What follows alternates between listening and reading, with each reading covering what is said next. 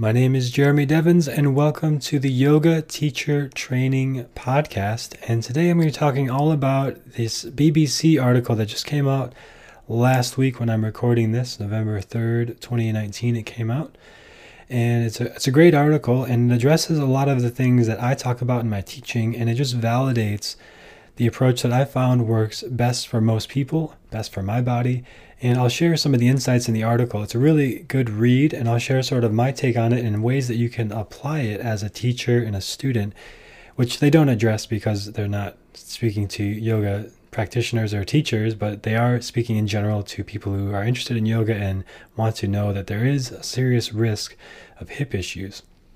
So before I get into that, I want to let you know that I'm hosting a retreat on January 17th outside of Austin, Texas, called Mindful New Year. You can check out all the info at mindfulnewyear.com. There's limited space available to stay there for the full weekend, but you can just come on a Saturday, or you can do it all online remotely if you can't make it to Austin that week. So check it out at mindfulnewyear.com, and it's all focused on creating your own practices and your own rhythms for the year and knowing the significant transits coming up from Vedic astrology, the seasons based on Ayurveda, and then physical asana practices, meditation, pranayama that you can do to stay in alignment throughout the year based on your unique type. And that's all laid out in the course. So if you want a sort of outline for your year ahead, review of the past year, to feel fully in alignment, in integrity, on purpose, focused throughout the year. This is the same thing that I've used for the last 10 years now and refined over the years, and I'm sharing it here in the Mindful New Year retreat. So that's at mindfulnewyear.com. All right, so let's check out this article. So I'll put a link in the show notes so you can go read it yourself. I'm going to read through some of the highlights and then talk about how I've seen this show up in yoga practices and how you might see this show up in your practice. So just an overview here, it talks about yoga's popularity. It says yoga's popularity does not look like it will wane anytime soon. Its physical benefits for flexibility and balance, as well as its spiritual connection, mean it's practiced by millions across the world. And that means a need for more and more yoga teachers. But now there is a warning, they may be putting their own hip health at risk. So before I continue on, I want to address one thing up front there is I know that most people from the research shows that most people practice yoga for flexibility. That's like one of the main reasons people come to yoga classes. I have a kind of skewed perspective because I know the students who come to me also for strength building, and that's something that I focus on because I realized my own practice in my own study of anatomy that the muscles actually need to have just as much strength in proportion to the flexibility to function at their best. Otherwise, we end up having tightness, and this is why you see, maybe you've been in this boat, and you see people who have been practicing for years, maybe 5, somewhere around 3 to 5 years is when this starts to happen, where it's like, I was doing yoga every day, but now I'm starting to have back pain. And it can't be my yoga practice. It must be something I'm doing outside of yoga. Starting to have this hip pain. It can't be yoga related because yoga helps everything. So how could it possibly be yoga's fault that I'm having these persistent physical issues when I'm doing yoga every day and it feels great? And I just do yoga and then it feels better, and then I go back to my life and then it gets worse. So what's happening there? Right? So as I teach in my classes and everything I talk about in my own practice and what I share is what I learned was essentially I had tight hamstrings, I had tight upper back, tight traps. I had some common issues. I was having low back pain consistently, and this was all like 3 to 5 years into my practice as I experienced, and I've seen with others now over the years as I sort of saw this pattern, and I realized that just stretching it out wasn't working anymore. And I would go to my teachers and mentors, and they'd say, here's another approach. Here, you can try these stretches. And of course, I have many great mentors, and many have received so much benefit and value from my teachers. Not all of them said just do more flexibility stuff, but that's generally the consensus among yoga teachers, especially a few years ago. It was more just like stretch it out, and here's some other stretches, here's some other approaches, and just keep practicing and all will come, sort of thing. And I would do that, and then I would feel better in the practice, but I didn't feel better in the long run. So I had to go outside of yoga and look at strength training and what physical therapists say and what sports medicine doctors say and what doctors say, and just getting a different perspective, a broader range of perspectives. And one of the things I found was learning to contract my hamstrings, which is something I just had not done for years. I actually came to yoga from doing strength training before that. And maybe you've done some strength training. I know a lot of people I meet have done at least some. Maybe they used to do it, or maybe they switched to just doing yoga. And that was kind of me. I switched to just doing yoga for years because it felt so great. But I reached a limit where I was not serving my muscles, my body actually to the fullest, because the muscles need to be able to contract fully just as much as they need to be able to extend to their end range. Muscles can do two things, either contract or lengthen.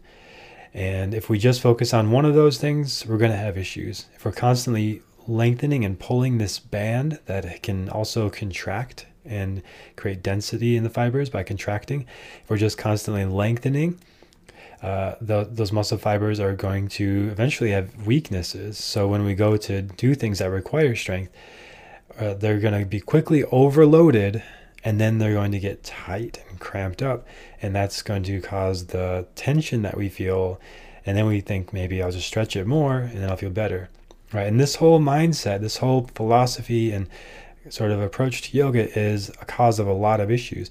And I'm just kind of going on a rant here at the beginning because it just focuses on saying that yoga is about flexibility and balance. It doesn't say the word strength. And I think that is a much needed evolution of yoga that is happening in a lot of ways.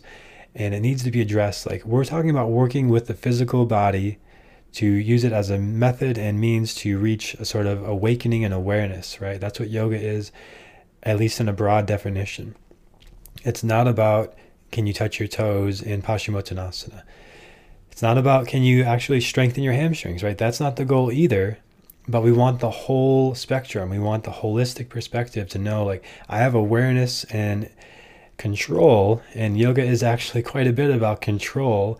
If you're a control freak and that's triggering for you, that's the reality of it. It's really very much about controlling the mind, controlling the senses, controlling the body, and having awareness of how it's all working so that we can direct that more intentionally so it doesn't have control of us. Because if we don't take the reins, we're going to be led by pleasure, seeking pleasure, avoiding pain, and just repeating all sorts of patterns and causing all sorts of wreckage in our lives. But we want to have that control and awareness where we can activate when we need to and be firm when we need to be in our lives, but also deactivate and be soft when we need to, and be responsive and receptive to life when we need to.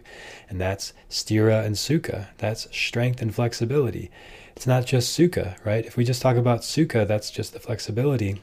You could, sort of generalize in that way. But we need both. It's the sthira sukha asana. That's what the Yoga Sutra teach, and that's what I teach, and that's something missing in yoga, and that's how this whole article really comes about. So as I continue on here, Benoit Matthews, a leading UK-based physiotherapist, warns he is seeing increasing numbers of yoga teachers with serious hip problems, many of whom require surgery because they are pushing their bodies too hard. Now, based on what I said, you can guess they're probably pushing too much into the flexibility and almost rarely, if ever, into the strength, right? Because that's what we think of yoga. We think of being very flexible, and especially around the hips, there's all sorts of poses where you have to really, you could significantly stretch the ligaments in the hips, and the hips are meant to be very stable, right? The SI joint, very stable, has a very small range of motion compared to, for example, the thoracic spine, which can move quite a bit into flexion and extension. Continuing on, Mr. Matthews, Benoit Matthews, a specialist hip and knee physiotherapist and member of the Chartered Society of Physiotherapists, says he sees 4 to 5 yoga teachers a month. He sees the problem lies in people repeatedly pushing their bodies into quote-unquote prescribed positions when their physiology prevents it.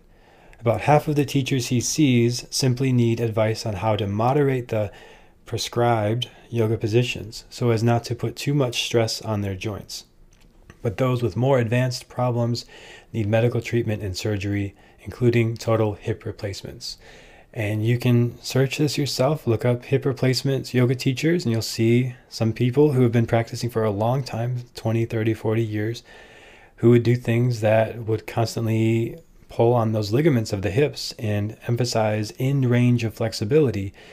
and they had to get their hips replaced, and they had to go to Western medical approach to things, because this Eastern approach of just push through it, or sort of ignoring the signs of the body that feel pain, and just saying, well, just push through it and it'll change. And it does change, and your body will adapt, but often at the expense of pulling on ligaments, which are not meant to be pulled and lengthened in the way that muscles are.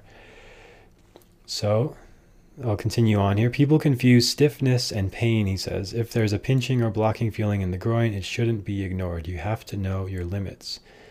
And this has gotten so much better in recent years, but there's such a long history of people saying, essentially the pain, just push through it. And Iyengar, Joyce, Bikram, these very, very successful lineages that are still very much proliferated throughout the world, they have this ingrained of like, just push through it. And I know a lot of recent teachers, I actually know people who teach these styles who don't teach that way. I think we've come a long way in our evolution of understanding the body and understanding yoga, that there are thankfully people even teaching in those lineages who don't push their students in that way anymore. And that's great. Mr. Matthews has specialized in hips and knees for the last 8 of his 22 years as a physio. He says it can be easy for yoga practitioners to mistake joint pain, which means they should stop the movement, for stiffness, which they should push through. So joint pain versus muscular stiffness. And what they don't say here, and what's really important, is that muscular stiffness is often caused by not tight muscles that need to be stretched more, but by weak muscles that need to be strengthened. And this is counterintuitive in some ways, right? And this is what I was afraid of. I was afraid if I keep working out and do yoga, my muscles will get shorter by working out. Seems like it makes sense, right? They're getting shorter to do concentric contracting motions. And then I go to yoga, try to lengthen it out, and there's this sort of push-pull, and I'm going to have to sacrifice one or the other. It's actually not how the body works, and it's almost the exact opposite, where the more I contract my muscles and build strength, the easier, the more likely, the more open my muscles will be to stretching. Often within even one pose, right? There's ways that I'll teach like a half splits pose, Ardha Hanumanasana, where you dig your heel in and down. You contract the hamstrings and then you let it go. And often that stimulates something called the Golgi tendon organ, which basically tells the muscle to relax. So you contract so much that you kind of reach your end of your ability to hold that contraction, as you've probably experienced from working out. There's a point where you reach a fatigue and it's like everything kind of softens up, like you kind of turn to mush. Not to that extreme necessarily, but to some level of that, you can contract the muscles and that will allow them to relax more into the flexibility, which I've experienced for my hamstrings almost daily in my practice, which before it was just stretch it out and just stretch. And what I would start to feel, and I wasn't quite aware of this then, but I can feel it more now, of that sort of joint pain. And this is where people get things like hamstring attachment tears, right? And so it's pulling from the ischial tuberosity. There's a sort of you're not just pulling on the muscle anymore, because the muscle is already weak and bound up from being under strengthened. So it's already short, and then you try to stretch it and you're not even stretching the muscle anymore because the muscle is not receptive to stretching. So you're starting to pull on the points where the muscle attaches, and then eventually into the ligaments and the hips and the joints. So you want to be careful with that stuff. And again, strengthening will address that. Just doing some sort of strengthening practices throughout your yoga, which my podcast, Quiet Mind Yoga, you can listen to tons of free episodes where I include strengthening practices for all over the body.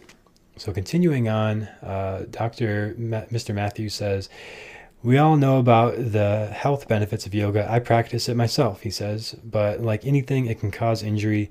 We can't put it on a pedestal. I don't want to denounce yoga. After all, it's been going for thousands of years, but you have to understand yourself. Mr. Matthews says the problem often boils down to how a person's hips are formed and how flexible they are. What's achievable for one might not be achievable for others, he says. People tend to do the same set positions rather than what's achievable for them. Ego might mean them trying to take a position all the way, quote unquote, to the end when they should just stop where it's comfortable. Just because the person next to you can reach all the way doesn't mean it's necessary or desirable to do the same.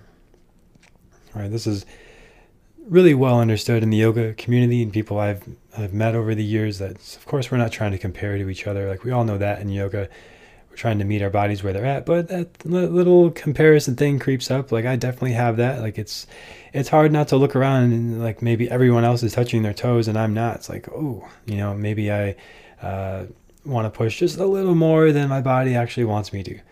And that's why often I'll practice with my eyes closed as much as I can and just be in my own space, right? And then if I do look around, trying to turn off that competitive comparison brain.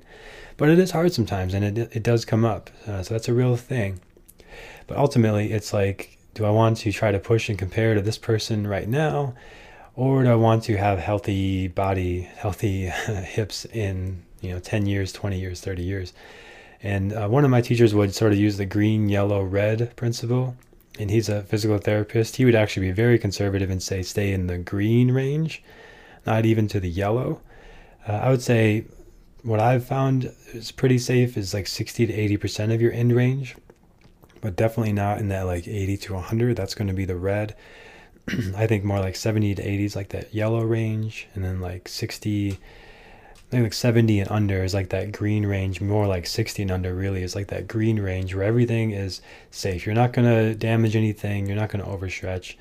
It actually feels kind of easy, right? And that's what the physical therapist that I work with would recommend, actually. And you might try that in your own practice and just try it one day, see how it feels, right? Just doing poses within like that 50 to 60, at most like 70 range, 70% of your end range, where like if you push further, you could go a little further, and then you can go way further and hurt yourself, but you go, less. You just kind of pull back and notice how that feels for your body, what that does for your ego, right? And ultimately, it's just consistency is the most important thing. So if you're doing like 50% of your end range every day, that's going to naturally expand over time. And if you're including strengthening stuff on those same muscles, so you're not just stretching them every day, but you're also contracting them, and not necessarily every day, but maybe like 3 to 5 days a week doing this kind of practice. You can do more if you want, but even within that 3 to 5 range, you're definitely going to see increased flexibility, increased range of motion, less stiffness in general, less limitation, especially if you're doing the strengthening stuff as well, because the muscles respond best to using both contraction and lengthening. So Mr. Matthews says the amount of yoga teachers do... Oh, I misread that there. Mr. Matthews says the amount of yoga teachers do, as well as the fact they might not be doing any other kind of exercise, can explain the problems that develop. They might be doing yoga 6 days a week and think that's enough without doing any other kind of exercise like cardio or cross training, he says. And I'll just say right here, cardio is totally different than strength or flexibility. It strengthens the heart muscle. It helps the heart rate, have more heart rate variability. So we have increased elevated heart rate. And then we have increased resting heart rate, or decreased resting heart rate, which we don't do in yoga, and we might do in strength training depending on the program you're doing or how you're training. But that's kind of a separate thing in itself. So that's important to do just for its own benefits of the cardiovascular benefits. And he says it's like anything. If you do the same thing again and again, there can be problems. You need to mix it up in terms of the kind of exercise you do.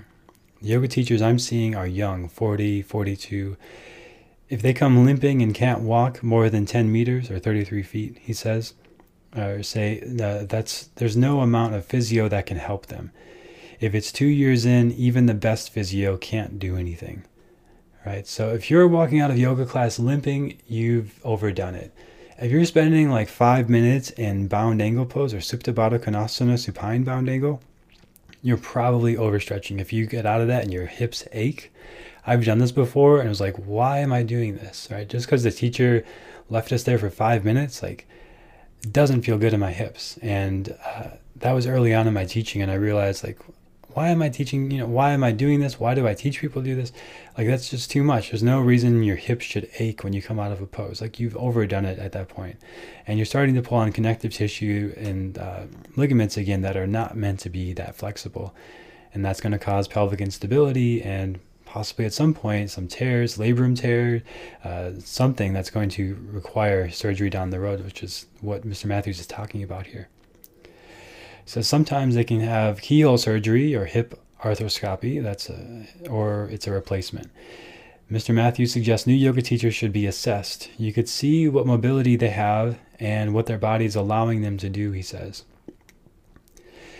Natalie Gartshore has been a yoga teacher for 16 years, and she thinks the popularity of yoga means it's effectively a victim of its own success. She says, I don't think you're told very much when you're training as a teacher about physiology or anatomy, she says. There is an overuse issue. If you get people en masse taking up ballet, you'd get the same results. Natalie, now 45, tore the cartilage in her hip 5 years ago. She now makes sure she manages her class workload and doesn't work weekends, but she says it's hard for newly qualified teachers to do the same. They'll be doing 5 classes a day, running around, working weekends, she says. That's all that says. Well, she says, I'm surprised they kind of cut it off there. Yeah, teachers, yoga teachers tend to have pretty hectic schedules early on in their career. But it doesn't really talk about how she does say that the lack of physiology and anatomy training is an issue, and there's an overuse issue. These are very significant points, and it is very important that you get perspective outside of yoga teacher training. Go to a physio, go to a PT, take a certified personal training course like NASM. That's a great one that teaches you how the body works optimally, how muscles work. And I had great teacher trainings, phenomenal teacher trainings that taught me how to teach mindfully and responsive to students and everything about yoga, but there was a limited scope on the anatomy portion and the physiology portion, as it should be, because that's just sort of almost an afterthought historically in yoga. And if you look at traditional Indian practitioners, it's not about understanding the anatomy. It's about using the body as a vessel and just getting into meditative state without really dissecting the body like a Western mind would do. But that's where we're at today, and that's what yoga is now, where we have this massive growth of yoga with massive range of bodies and experiences practicing yoga and coming to this practice. And we have this incredible resource of Western mindset and philosophy and science, which I tend to lean more towards Eastern approach on most things, but they just don't have the Western approach, understanding of physiology, kinesiology, anatomy, and that stuff. But put them together, and wow, like the practice just opens up on a whole new level, where now I have more awareness of my rhomboids and my traps and my back and my hamstrings than ever before, thanks to this Western approach. All right, so we need to have that sort of understanding of the anatomy and alignment and kinesiology to know what we're doing, why we're doing it, and what it actually means to like be in down dog and try to press your heels to the ground, other than just the object of the pose, and why might you not want to do that, and why would you do that? All right, so understanding how the muscles work and how the whole thing works together, understanding the fascia, the connective tissue.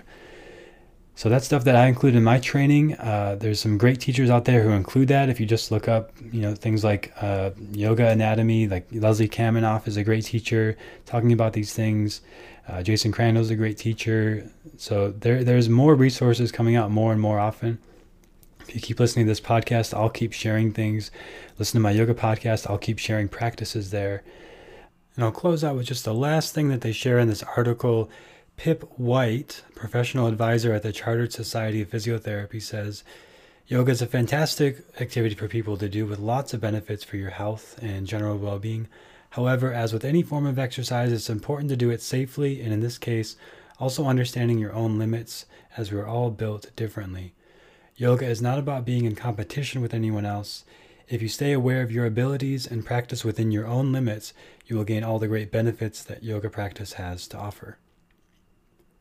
Right, so those are very common things that many teachers say, but she doesn't, of course, address the things about strength, all the things I mentioned so far, which are lesser known, but I'm sharing them here because they're so important to my own practice and what I've seen with other people over the years. So hopefully they've been helpful for you as well to give you more insight of exactly how to apply this, to not just be alarmed and say, well, yoga is causing hip damage and all these people having to get their hips replaced now because of yoga and overstretching. It's not yoga itself. Yoga traditionally, as you all probably know, and many of you may not know, it's not necessarily an asana-based practice. The asana is a vehicle to get to the state of meditation, of yoga, of oneness, of clarity of mind, of focus of mind, presence, embodiment. And all the postures should be facilitating that. And if they're not, then I would suggest that maybe it's not in alignment with what yoga is teaching, and maybe it's something else. Maybe it's about physical fitness alone, or maybe it's about competition alone, and those things are fine, but they're different, right? So to me, yoga practice should include awareness of strength, awareness of flexibility and balance, all aspects of the body, all aspects of how the muscles work, so that we can use them as a means to create a more holistic awareness of ourselves and of others, and a more centered, grounded, engaged, embodied presence. And that what I describe, what I would think is yoga defined. So if you found this helpful, leave a review in Apple Podcast or wherever you listen so other people can find this, and share it with a friend. And you can check out quietmind.yoga to subscribe to my weekly newsletter, where I share about these episodes and other things going on, special events, offers, things that are only on that newsletter for the Quiet Mind community. You can check that out at quietmind.yoga, and keep in touch on social media at jeremy.quietmind.yoga, or through my email list. Just go to my website. You can sign up for any of my free offers, and that's a great way to stay in touch with me as well. All right, so thanks for listening, and look forward to sharing more with you soon.